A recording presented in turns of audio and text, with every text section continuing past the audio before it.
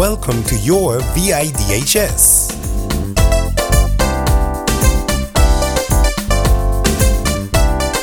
And now, your host, Ryan Nugent. Hello and welcome to your VIDHS. I'm your host, Ryan Nugent, and this is a podcast brought to you by the Virgin Islands Department of Human Services, where we will share many important things happening in our department on behalf of you, the people of the Virgin Islands, to keep you informed.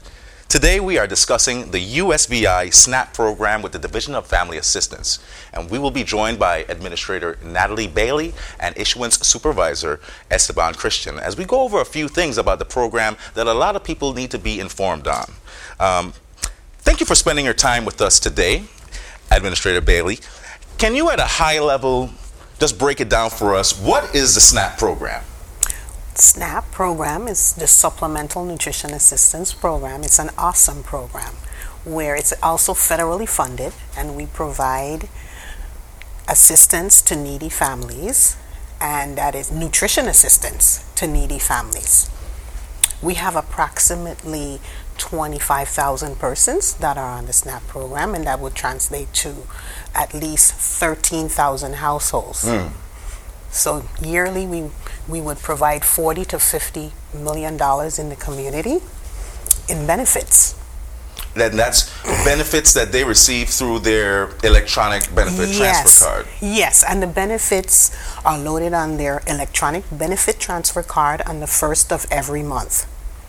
Let me ask you a little bit about what types of families do you see that come into you every day and ask for this service? Okay, we see many different types of families. We have also persons who are disabled, persons who are single families. We see single dads also. We have two-parent households. So we see homeless, persons who are also homeless. Yes. So food and nutrition is so important to our community, especially in ways of avoiding food insecurity and making it accessible for everyone. But when we think about SNAP, we also don't look at the underpinnings of how it may affect our economy as a whole. Does SNAP have an impact on the way we do goods and businesses here in the Virgin Islands? Does it impact our economy? Oh yes, it impacts our economy because, as I mentioned before, we issue approximately $40 to $50 million a year, and those benefits, people can use their benefits to purchase food at the various grocery stores, as well as the grocery stores will need persons also to be employed. So we do a lot here in the community as a result of us issuing benefits, SNAP benefits. Let's talk about income eligibility for a family of 3 to 4. What does that look like? Who becomes eligible? It's based off of a formula, I assume. Yes, and we receive that formula from the Food and Nutrition Service. Yeah. And we call it FNS, or you can say the federal government. They give us that formula, and with that formula, generally we look at income. Right. We also look at your family size, and we also look at your expenses. And after we look at all of that, then we make a determination as to whether you're eligible for the program or not. You guys also do a lot of things for seniors too, right? They can, if they're 60 years or older, they can also become eligible for certain benefits under. Yes. Talk to me a little bit about that. Yeah, let me talk to you about our income guidelines. And as you mentioned earlier, for a family of 3, let's start there. So let's say for a family of 3, you would have to have your income limit would be at least $3,626 for a regular household, as well as for, let's say, for seniors, yes, 60 or older, or persons who are disabled.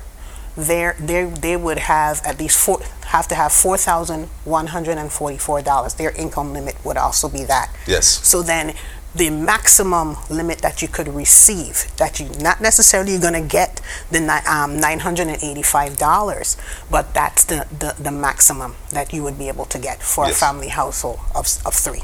This comes at a time where so many families are, not doing too well, especially here in our community, and information like this can at least let them set the bounds on how they can seek assistance. I know that sometimes those thresholds cover people who are outside the bounds, but still struggling at home, middle income people or people that may be just above the bracket. There was a recent cost of living adjustment increase. Can you tell us what took place in the beginning of October? Okay, so in the beginning of October, the federal government allowed for us to be able to increase the number of benefits that our clients are able to receive. But that is based on the COLA. We call it COLA, but it's the cost of living adjustment. And what they do is they look at inflation, and they also look at the food prices to determine whether clients will be able to receive an increase. So luckily, the COLA was increased, and as a result of that, our clients were able to get an increase in their benefits. That sounds like some good news. So Yes, at least widen the pool a little bit of people availability for Yes, people to get food assistance. Yes, and on October 1st, yes. That's great. That's well. Shout out to you and your staff for pulling, because I know some hard work has to go into applying for that, negotiating with federal partners on whether that bracket is good enough, or they accept those terms. So I would think that's a great accomplishment on behalf of you and your staff. And our clients are very happy. Well, that's good for the people. They're able to go to the grocery stores and be able to purchase more. Yeah, let me tell you something. I have to ask, how difficult is it to apply for SNAP? Actually, it's not hard at all. Okay. The process is fairly easy to apply for the SNAP program, and I'm working with my staff to be able to continue to make the process easier. So there are several ways that you can actually apply for the SNAP program. The first one is you can come into our offices and you can obtain an application, fill it out, and turn it in. Right. Also, you can also download our application on our DHS website, and you can email that application back to us. You can also, if you're not able to get that application off the website, you can also call our offices and we can email that application to you. We can also fax the application to you. And also, if you're still having issues getting the application, we just ask you to reach out to us, and we'll work with you to get that application. So it's not that difficult at all. No, it's not that difficult at all. That's excellent. Are there ways that a constituent can help make the application process a little easier than what it is? Yes, they can. And one of the things I just want to also add, in speaking about the application process, again, clients can return those applications to us in the same manner that I talked about. Right. You can fax it back to us, you can email your application back to us, or you can bring it into us. I just wanted to add that also. But yes, in terms of the application process, can you go back again and ask me that question? As far as when the applications come in, sometimes you can do something to expedite it or help you guys. Yes. And if I'm trying to get through the process faster, I'm going to take whatever available option is there. I was just wondering, is there something that somebody can do to speed it up? Yes. One of the first things, and again, like I mentioned, we want to make this process easy for our clients. So one of the things we want you to do is to make sure that you sign your application. Right. Because that is a major requirement that we have. So if you don't sign your application, it slows the process down. And that means we have to call you back, ask you to come back in and sign it. We also want you to provide contact information, updated contact information, so that we can be able to reach you, so that when we're processing the application, if we have any questions, we can just call you over the phone, and we don't have to use the mail to mail you the documents. And like I said, it slows the process down. So we need you to have your information correct. As also, in completing your application, we're also requesting that if you have any information, like if your proof of identity, any medical costs, any income, and which is, if you don't have it, it's okay. We still turn your application in, but that makes it easier if you can provide the necessary information so we can process the application. That's very sound and good advice, and it seems like there's tons of ways that you can get the application process filled if you really need it. But let's look at a scenario where you might not be able to. What if there's an applicant who may not be able to physically come to the office or complete the application? Are there any methods that you guys... Yes, there is that. where we call an authorized representative. Okay. And with the authorized representative, it should be someone that the applicant or client knows, so that they can act on your behalf. That authorized representative would need to provide us with proof of identity, Right. so that you could be able to speak on that person's behalf, or pick up their shop when you get the EBT card, to Yes. be able to shop on their behalf. Yes. And utilize the EBT card also. EBT card. Electronic benefit transfer card. Because back in the day we called it food stamps. Yes. So we're modernizing, right? So let's discuss. Once an applicant becomes eligible, we don't call it food stamps anymore, but no. How will they know that? How will a SNAP benefit recipient know they've received the benefits? It comes on the readout of this card, you're saying? Yes. So break it down for people who don't understand. And I have with me Mr. Esteban Christian. Welcome. Who is our issuance EBT supervisor, who's going to share some more information with you on that process. So once an applicant is approved, the applicant would visit our issuance office, where we would issue them the card. The card is issued once identity is verified. Yes. We would educate the client and the do's and don'ts of the card, explain to them how to pin the card, and once the funds are on, they have their funds available. What are some of the do's and don'ts? Don't share your card with people out there on the streets or something like. Yes, we let them know that the card is like a debit card. Yes. Their secret number to pin, it's something that's private. It should be kept solely for them. If by chance they write their pin on the sleeves of the card that we give them, yes, it's a no-no. Because if the cards are used, because of them putting their pins on their card, we don't replace those benefits. That's so we excellent. urge and we stress to do not share your pin.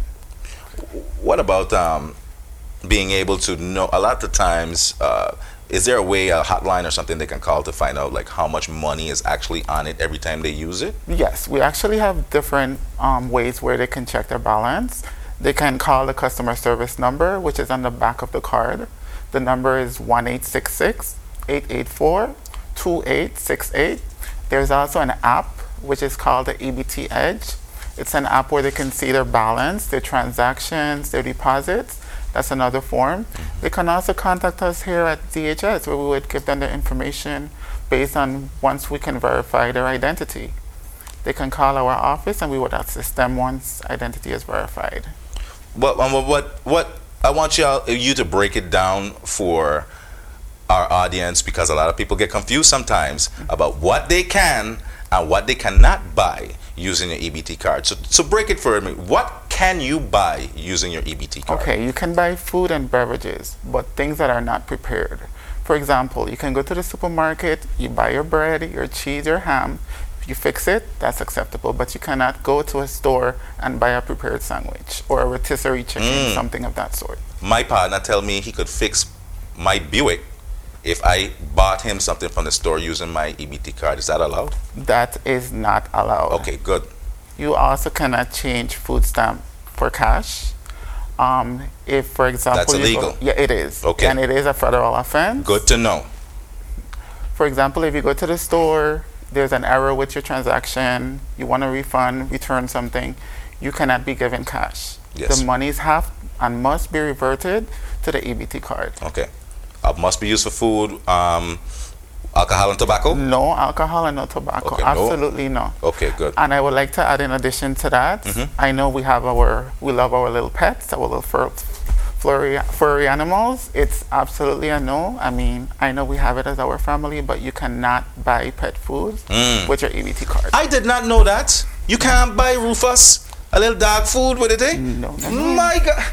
Wow. Okay, that's even better to know. I did not know that. Let's talk about the modern technology I'll really assign to it, because it's not food stamps anymore. We can check it. We can check.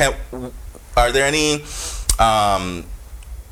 iOS devices or mobile devices that are susceptible to getting messages from you guys on certain details? For instance, like for your balance. That can be checked off of any mobile phone. Okay, yes, it can. And also, like I stated before, we have the EBT Edge app. Right. Your notifications, based on how you set up your notifications. It can be used with iPhone and Android. Okay, good. It can.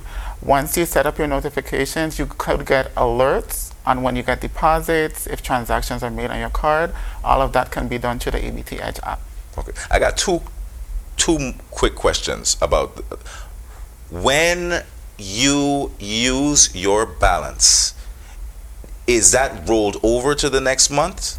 Okay, yes. So if I have $250 in there and I don't spend it, will there be 200? Yes, there's Okay. absolutely no need for you to use all your benefits at one time. The benefits do roll over.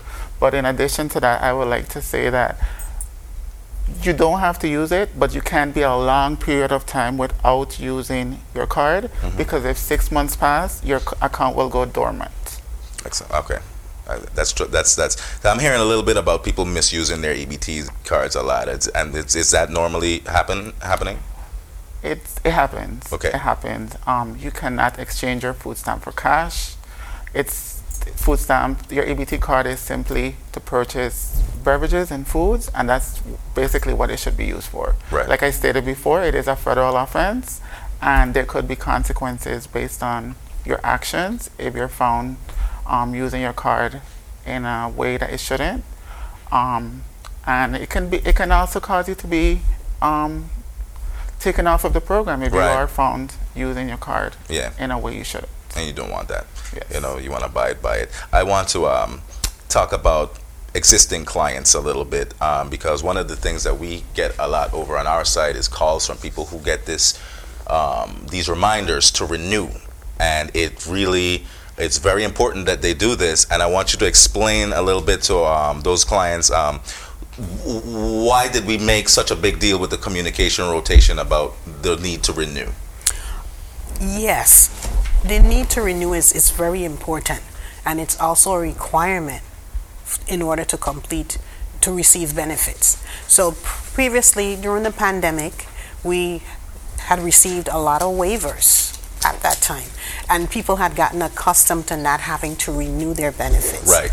But now that in an endemic at this point, we are now required to do renewals. Right. So that's a very important part. And as you mentioned, we've been reaching out to clients to let them know it's time. So usually 45 to 60 days. 45 to 60 days. Yeah, we send notifications out.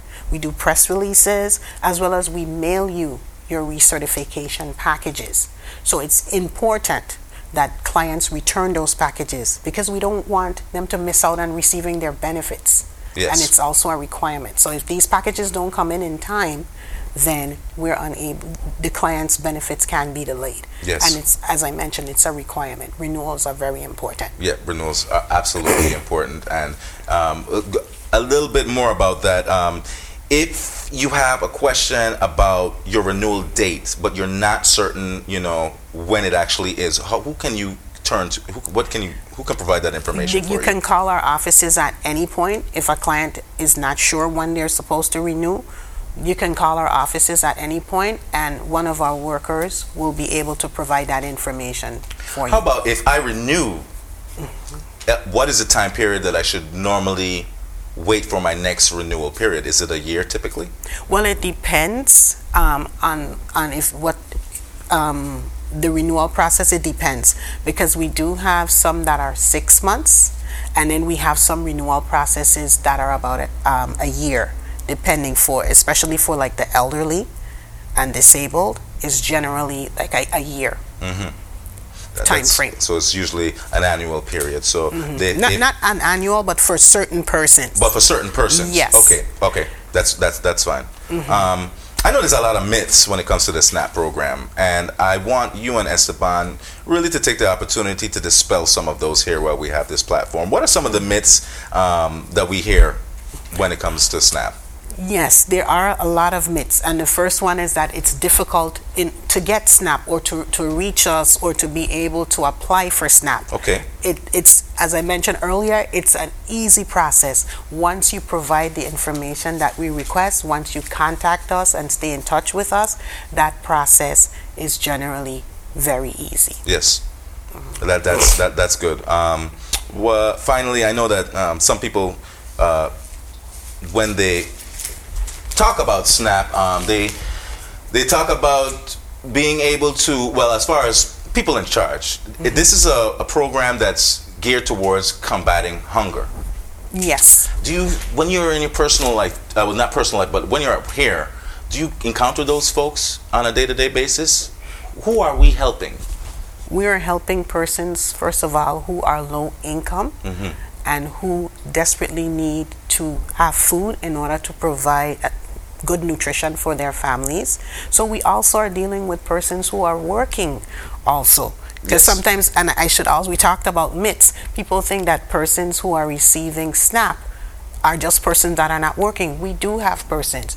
And in the Virgin Islands, our poverty rate is higher than the national average. Yes, it is. So we do have persons who are working or need food. So our program is providing and keeping food on the table and ensuring that they're able to purchase nutritious meals for their family. Yeah. And going forward for 2024, you guys see for the Division of Family Assistance?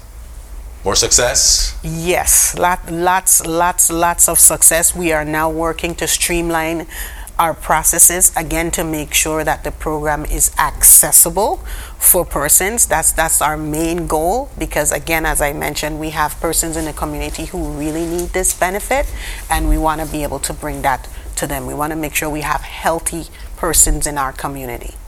I want to thank you and Esteban for coming on. Natalie, is there any final thoughts you guys have for our audience today? Well, I want to encourage all persons who have experiencing financial hardship to come on into our program and apply. You know, we want to dispel any myths. We're here to assist the community, and we want to encourage persons to come on in. I would like to say the same as Bailey, and in addition to that, we're here to assist. I forgot one point, that in the issuance office, we also mail out the cards. Yes. Once you're approved, we mail out the cards, and also if you can't make it in for whatever reasons you may have, we do deliver the cards to your household. That's excellent. And we have those numbers up and that website up for everybody who's following us as well. I want you guys to have a wonderful morning, and thank you so much for joining us on your VIDHS. I'm your host, Ryan Nugent. Thank you.